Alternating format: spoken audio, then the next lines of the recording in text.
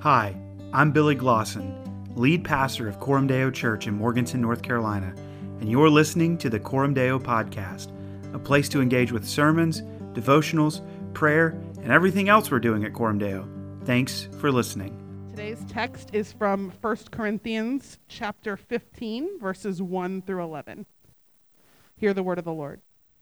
Now, I would remind you, brothers, of the gospel I preached to you, which you received, in which you stand, and by which you are being saved, if you hold fast to the word I preached to you, unless you believed in vain. For I delivered to you as of first importance what I also received, that Christ died for our sins in accordance with the Scriptures, that he was buried, that he was raised on the third day in accordance with the Scriptures, and that he appeared to Cephas, then to the 12. Then he appeared to more than 500 brothers at one time, most of whom are still alive, though some have fallen asleep. Then he appeared to James, then to all the apostles. Last of all, as to one untimely born, he appeared to me, for I am the least of the apostles, unworthy to be called an apostle, because I persecuted the church of God. But by the grace of God I am what I am, and his grace toward me was not in vain. On the contrary, I worked harder than any of them, though it was not I, but the grace of God that is with me. Whether then it was I or they, so we preach, and so you believed. The word of the Lord. All right, at this point I'm going to have Pastor Billy come up, and we're going to pray, and then we'll jump in. God, we thank you for another day and a week and a month that you have given us in your grace. God, you don't have to be good to us the way you are, but we are grateful. And I ask, as Billy prepares to dig into just the good news of your gospel, God, the most foundational thing about what you've given us, that you would help these words to not feel rehearsed or old to us. God, that even those of us who have heard these words 1,000 times would understand that this is the good news. This is the rescue that our hearts have been waiting for. And that you would just give our hearts that openness and that longing for your grace and help us to understand how desperately in need of this message that we are. And just help Billy to be a faithful steward of that. Help him to give us the words that you give him. Give him strength, give him wisdom, and give all of us just ways to receive and act on these amazing, timeless words that you've given us. Amen. Amen. You guys can be seated. Awesome. So I remember not long after Hannah and I moved here, we had some friends who came to visit. And so we decided we're going to show them around. We're going to give them the big grand tour. And so we started the day off with a hike in the Linville Gorge, which you haven't done yet. You have to. Specifically, we went up on Short Off, which is incredible, amazing. We had such an awesome time. I remember staring out over the canyon rim and then turning and seeing the sun shine off the water of Lake James and just being in absolute awe of how beautiful it is. We came home, we rested a bit, and then we went downtown here in Morganton. We went in and out of shops, and I told them as we walked how unique our position is as a town because we're perfectly situated between both Charlotte and Asheville, and so it brings in tourism, but not so much that it feels crushing. We talked about this kind of entrepreneurial spirit that has radiated throughout the town and how artists and creatives and folks with a dream just seem to be coalescing in this little town. We sat down to dinner and we were just talking about all the different places and spaces that we love. And my friend said, man, you can really, really talk about your town. I smiled and I said, yeah, because I love my town. You see, scattered throughout our county, throughout Burke County, are these towns that share their own unique charm. This is the place, friends, that we call home. Whether you reside in Burke County for years and years and years, or you've just moved here, I hope that you can join us in saying, I love my town. Over the next few weeks, we're going to be walking through a sermon series called just that, I love my town. And we're going to be examining how the gospel of Jesus Christ drives us to love our neighborhoods, to love our towns, as well as the people who make up these places. There's a mystique in the mountains of western North Carolina. There's this sense of calling that comes from them. There's this peace that you behold as you see jaw-dropping vistas, as you hear the folksy songs of the mountain, as you behold the art of the people. We're seated right in the Catawba Valley. We're nestled up between the foothills of the South Mountains and the mountains and trees of Pisgah National Forest. Something about this place, I don't know what it is, but it settles in your bones. It's home. It is. I'll never forget the first time we were driving to North Carolina. Hannah and I were talking. We were excited. We were praying about what would it look like for us to move. We really want to come back. I grew up here. It was home. And I played the North Carolina State Toast, which if you don't know it, you're going to learn it, by the Red Clay Ramblers. They put it to music, and it was beautiful. So as we drove into North Carolina for this vision trip, I start playing this song, and Hannah gets all choked up. And as soon as it's done, she looks at me with tears in her eyes, and she's like, I just got really emotional. It was really good. Here's what it says. This is the State Toast. Here's to the land of the longleaf pine, the summer land where the sun doth shine, where the weak grow strong and the strong grow great. Here's to down home, the old North State. So raise a glass to a land so fair, where friends are true and a cold heart rare. That dear old land, whatever fate, here's to down home, the old North State. It's really good. You should look it up by the Red Clay Ramblers and shed a tear with me as the bluegrass kicks in. There's a joy to this place. There is. And today what I want to do is I want to look at God's word specifically to speak hope to Burke County. That's the title of this sermon, Gospel Hope for Burke County. Really, friends, this is a vision sermon because this is our place. We love it. We do. And what I want to see reverberating through the neighborhoods, right across the courthouse lawn, over the Catawba River, past Lake James, across the mountain, and through every holler known or forgotten is the hope of Jesus Christ. When I graduated high school 15 years ago, wow, I left and I thought, I'm going to live somewhere else forever. I'm never coming home. And every day, I felt the hills and valleys calling to my heart.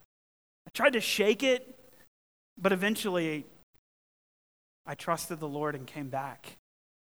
I'll never forget when the idea of planting a church in Burke County was first raised. I shrugged and thought, no way, not there, not my home. But then as Hannah and I came and we walked the streets, I knew it was time to come home.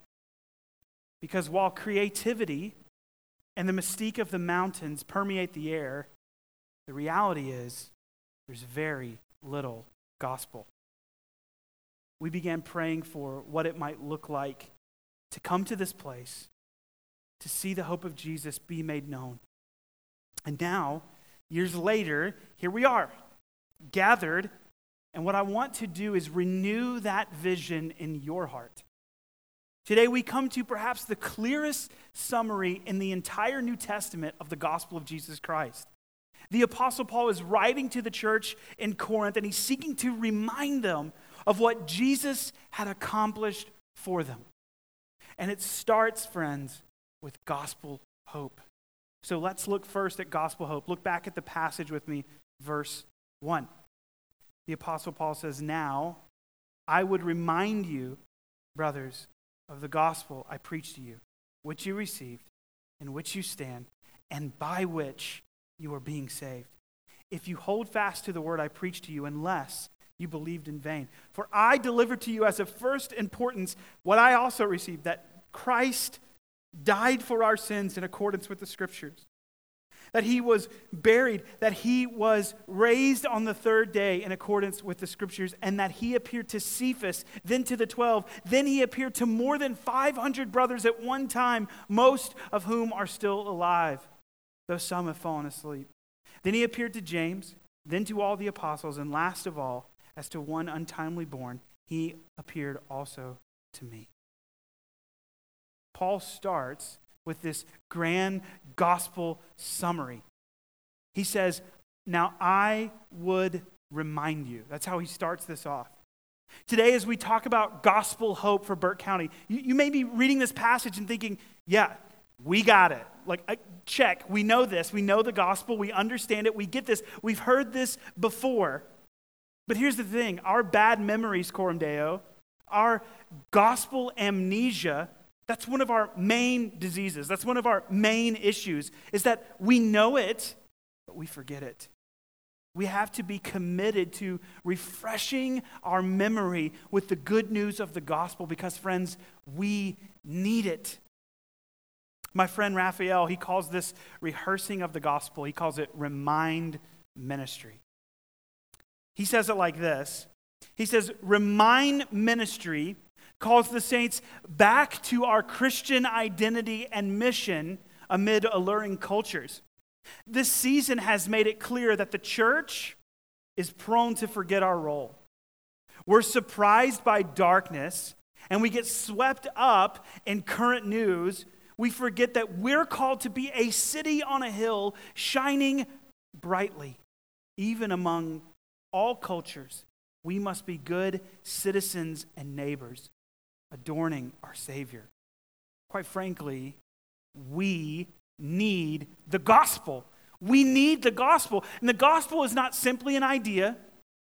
It's not a principle or perspective. Friends, it is news. It's news that happened in history, and it's news that revolves around a person. As much as we may love our towns, we emphatically love our Jesus. So let's walk through this news together. The first thing we see in the gospel is this, the incarnation. While our text does not explicitly address the incarnation, it emphatically and it implicitly addresses it. Here's the thing. The gospel declares that God became a man in the person of Jesus Christ. That God didn't just look at human history and decide to wipe it out, but decide to enter into it and stepped onto the scene in the person of Jesus Christ in order to carry out his plan of redemption. So it starts with the incarnation. The next thing we see is Christ's life. This text doesn't mention, again, the life of Christ, but it's confirmed by the entirety of the Corinthians, right? Paul talks about the life of Christ over and over again. Here's the thing. Jesus was a real historical person, right? Even Christianity's most ardent opponents would affirm the historicity of the person of Jesus. No one's arguing or is he real? Did he actually? Everyone agrees, yes, he existed. But the gospel claims that Jesus did more than just exist. What's amazing is that Jesus lived a perfect life of obedience to God's will, to God's law. He lived a life meeting the demands that you and I never could. So it goes from incarnation and life to third, death. And this is where our text picks up. The narrative starts in verse 3. It says, "For I delivered to you as of first importance what I also received, that Christ died for our sins in accordance with the Scriptures." Here's what that means. We believe he really lived, and we believe that he really died. But we don't just believe that he disappeared, but he died for a purpose. Jesus died for our sins. You see, Jesus had no sins. We just said that. He lived a life that was obedient, a life that never did wrong. He had no sins of his own to die for, but the wages of our sin was Jesus' death. He died in order that individual sinners, right, you and I, might be reconciled to God. And all of this happened, Paul says, in accordance with the Scriptures. Jesus' death was according to God's redemptive plan. It was in line with what had been foretold throughout the Old Testament Scriptures. The next thing we see, his burial, right? Verse 4 tells us he was buried. Christ's death was no mere illusion. Jesus actually died. His body was treated like any other corpse. The Roman officials sent it away, and his friends put him in a tomb and grieved the loss of his life. But it doesn't end there. it goes next to resurrection. Verse 4 tells us he was raised on the third day in accordance with the scriptures. That means a human being in history on a particular day was raised from the dead. Jesus took one breath and put death to death.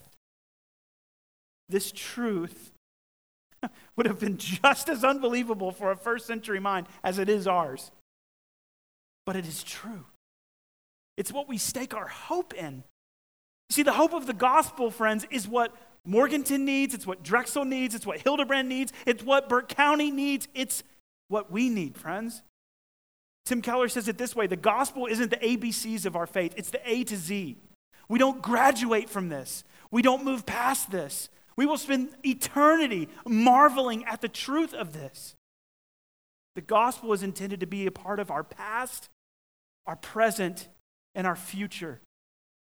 You see, our past, friends, is settled. Jesus entered into history to die for our sins and to raise us to new life. In Christ, we no longer need to fear death. I could just sit down after that, guys. Think about that. We no longer need to fear death as the punishment for our past sins. You see, resurrection is a reward because of the work of Christ. So what that means is our past, all those things that keep you up at night, that you feel shame about, those things that just haunt you and follow you, it's settled. It's done. Christ has dealt with it. So our past is settled. But guess what? Our present is secured. We can stand firm. We can hold fast because God is ultimately holding fast to us.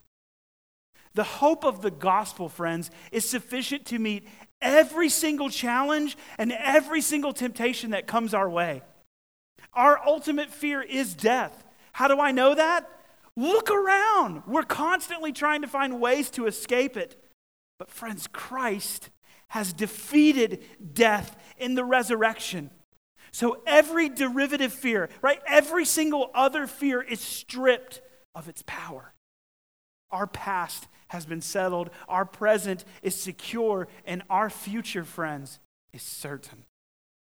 We don't have to strive to create or maintain a future for ourselves because Christ has already done the work. The resurrection is clear evidence of Christ's death-conquering work on our behalf. If we look to Jesus, friends, we see our future. The gospel is the central power that our life revolves around. Any other comfort, any other hope will fail. If the last 2 years have taught us anything, it's that this world is full of broken promises and false hopes. But we have something. We have something to which we can hold fast that sees us through life's most uncertain times. And it's the gospel, friends. It's the gospel. It is our hope. It is our deepest hope to see the spaces and places of Burke County. We want to show them this amazing hope of the gospel. So that's where it starts, with hope.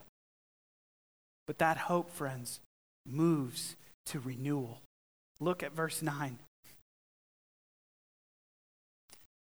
Paul says, "For I am the least of the apostles, unworthy to be called an apostle, because I persecuted the church of God. But by the grace of God, I am what I am. And his grace towards me was not in vain. On the contrary, I worked harder than any of them, though it was not I, but the grace of God that is within me. Whether then it was I or they, so we preach, and so you believed." Paul goes from giving this unbelievably, amazingly rich detail of what the gospel is, the life, death, burial, resurrection of Jesus. He goes from that to talking about how he has personally experienced this renewal in the gospel. You see, the gospel is something that Paul has experienced. The gospel, friends, again, it's more than an idea. It's more than an institutional religion.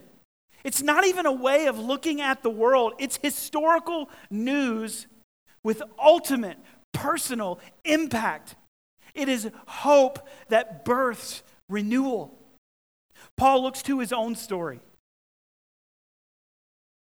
He was a mess. Paul was a persecutor of the church. I mean, some of us have had some pretty bad days, but we haven't slaughtered Christians, I would say. He sought to end the reach of the gospel, to stop it. Yet, by God's grace, he was saved. You see how many times he just said grace? Over and over. He can't comprehend it. How could God show him mercy? All Paul deserved is death. Those who know Jesus have a story. And that story, friends, is shaped by the grace of God, by the gospel. Tragically, though, as much as I love my home, as much as I love Burke County, what has infiltrated many of our own hearts and minds is what is called quaint moralism or therapeutic moralistic deism, or I'll just say it this way, do-goodism. Try harder, do your best, then God will be happy with you. The amazing Southern author Flannery O'Connor said it best when she said, "The South is hardly Christ-centered, though it is most certainly Christ-haunted." Pastor Tyler Jones says it this way. He says, "Our churches are full of good-looking, upright, moral people. The tragic irony is that our goodness is our poison. A great many Southerners claim Christianity as their religion, mimicking righteousness on the surface while their hearts remain unchanged by the gospel of Jesus." Quite frankly, it's about how do you look? It's a Southern fried morality about looking the part and acting right. Frankly, this hit me hard my sophomore year of college. I moved across the country in pursuit of ministry. I went to Bible college. I was the good kid in high school. But I had a closet full of secret sin. In reality, I was actually a pompous and arrogant fool that had hurt people. And I tried to escape it by moving across the country. I tried to escape it by giving my life to ministry, by studying the Bible. But tragically, all my doing couldn't pacify my guilt. I felt like Paul, the least of all, a fake, a fraud. I was sitting in classes where people were talking about the gospel of Jesus, and the entire time I was thinking, I'm headed straight for hell. You see, because unlike Paul, I didn't understand grace. And it was a fateful afternoon when 2 Corinthians 5:21 hit me in the face like a baseball bat. This is what it says. For our sake, he made him, that's Jesus, to be sin who knew no sin, so that in him we might become the righteousness of God. You see, I was attempting to atone for sins that Jesus had already paid for. The good news of the gospel became just that. Good news. It always felt like bad news to me, but when I realized Jesus had done it. You see, the call of the Christian life was not one of bondage, but one of freedom. The fact that, the reality that when I stand before God the Father, God doesn't look at Billy Glosson and see, okay, here's all the things you did wrong, here's all the things you did right, let's see where the scales tip out. He looks at me, and what covers me is the blood of the Lamb. I stand before God, and what covers me is Jesus Christ's very righteousness. It's what Martin Luther calls imputed righteousness, gift righteousness, which means all of your wrongdoing was put on Jesus Christ. If you're angry about how broken the world is, if you're frustrated and you're mad and you say, I demand righteousness, look to Jesus. He took more beatings, more oppression, more weight, more guilt than you could ever pour out. Friends, we need the gospel. I'm sick of do-goodism. I'm sick of quaint moralism. It's a false lie from the pit of hell, and all it does is drown us in sorrow. The gospel is what I needed. It's the gospel that Paul needed, and it's the gospel that Burke County needs. Tim Keller famously contrasted living merely a religious life, where we depend on our performance, versus a life that depends on Jesus and his performance. A life that is grace-filled and gospel-motivated. And I want to walk through that with you this morning. And I'll try to do it slowly. Religion says, I obey, therefore I'm accepted.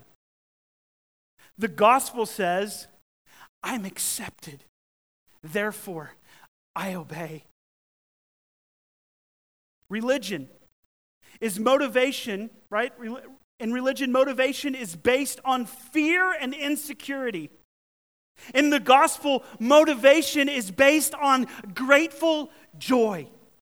In religion, I obey in order to get things from God. In the gospel, I obey to get God, to delight in and resemble him.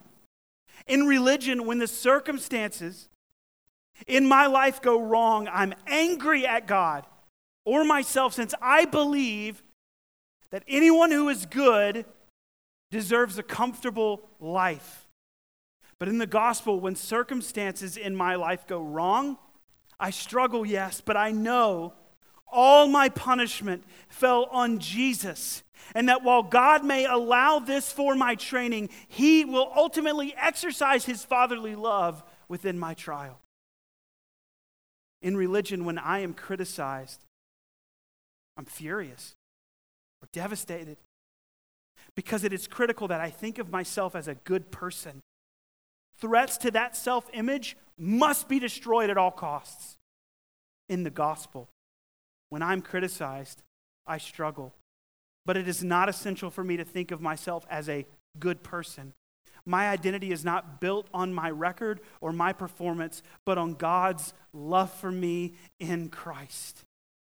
In religion, my prayer life consists largely of petition, and it only heats up when I'm in a time of need. My main purpose in prayer is controlling the control of the environment. In the gospel, my prayer life consists of generous stretches of praise and adoration because my main purpose is fellowship with God. In religion, my self-view swings between two poles. If and when I'm living up to the standards, to my standards, I feel confident. But then I'm prone to be proud and unsympathetic to failing people. And if and when I'm not living up to standards, I feel humble, but not confident. I feel like a failure. In the gospel, my self-view is not based on my moral achievement. In Christ, I am simultaneously sinful and lost, yet accepted in Christ. Yet accepted in Christ. I'm so bad that he had to die for me, and I'm so loved that he was glad to die for me. This leads me to deep humility and confidence at the same time. And finally, in religion, my identity and self-worth are based mainly on how hard I work or how moral I am. And so I must look down on those I perceive as lazy or immoral. But in the gospel, my identity and self-worth are centered on the one who died for me. I am saved by sheer grace. So I can't look down on those who believe or practice something different than me. Only by grace am I what I am. This is how we can look at our town with deep love. We can look and we can have a sober awareness of the brokenness before us. Right? We can see the mountains and the creativity, but we can also see the opioid and meth crisis. We can see refugees and immigrants who've been overlooked, who've been mistreated. We can see false religion. We can see it all, the good and the bad. And in all of it, we can and we must hope. Because the gospel, friends, is the power of life.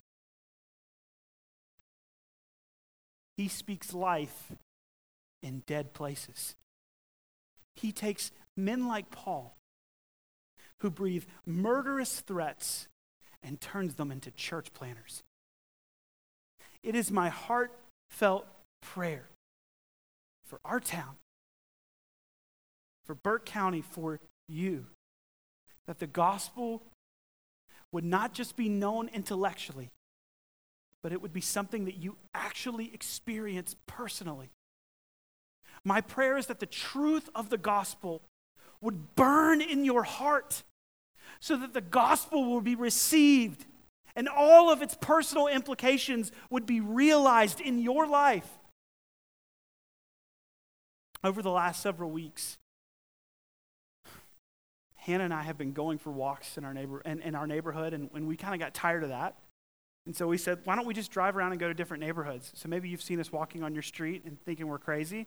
We're just bored, okay? We got a 7-month-old. We got to pacify before bedtime. As we've walked around, right, we've gotten to see more of our town. And we go over all the ways that when we comment on the beauty of this area, from the trees and the flowers to the beautiful old homes. And as we walked, a prayer has been rising in my heart that in these neighborhoods, these places and spaces, the gospel would be made known. If you've ever seen our logo, you got this beautiful sign up here that Alex Bussell made for us. You may or may not have noticed it's a nod to Table Rock. It's supposed to be Table Rock with the presence of God emanating over that mountain. When Hannah and I were sent from Charis Church, which was our sending church in Missouri, they held a sending Sunday to pray for and commission us and slowly torture us as we realized we were leaving our friends and wept like babies. My pastor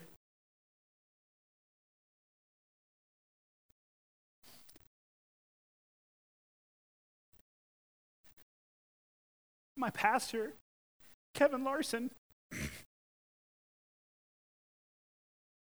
he challenged me. He challenged me to make the gospel the rock, to make the gospel the foundation that Coram Deo would be built on. His prayer was that as I drive around and walk around and see Table Rock looming over this place, that I would see that rock and remember the gospel, to remember the foundation of Coram Deo, the foundation of our lives. Coram Deo, my prayer is now that you too, when you see Table Rock, would be reminded to build your hope, your life on the gospel. Whatever it is you're holding on to, whatever fear, worry, resentment, anger, frustration, concern. Friends, don't build your life on sinking sand. Build it on the sure and steadfast rock of the hope of Jesus Christ. I love my town. I want gospel hope for Burke County. I want gospel hope, friends, for you. Let's pray. Heavenly Father, we come before you and we acknowledge you are so good to us. You love us relentlessly, persistently. Even while Paul breathed murderous threats against you, you knew his future was secure. And God, right now, as we are just shrouded in so much animosity in our country, as there is resentment and frustration, backed by fighting and so much heaviness, what we see, Lord, is we need hope. We need the gospel. God, we see that our past is settled. Our present secured. And our future certain. Would we cling to you and look away from these dead, worthless idols to the one who has risen again and offers life and hope. It's in Jesus' name we pray. Amen. Thanks again for listening to the Coram Deo podcast.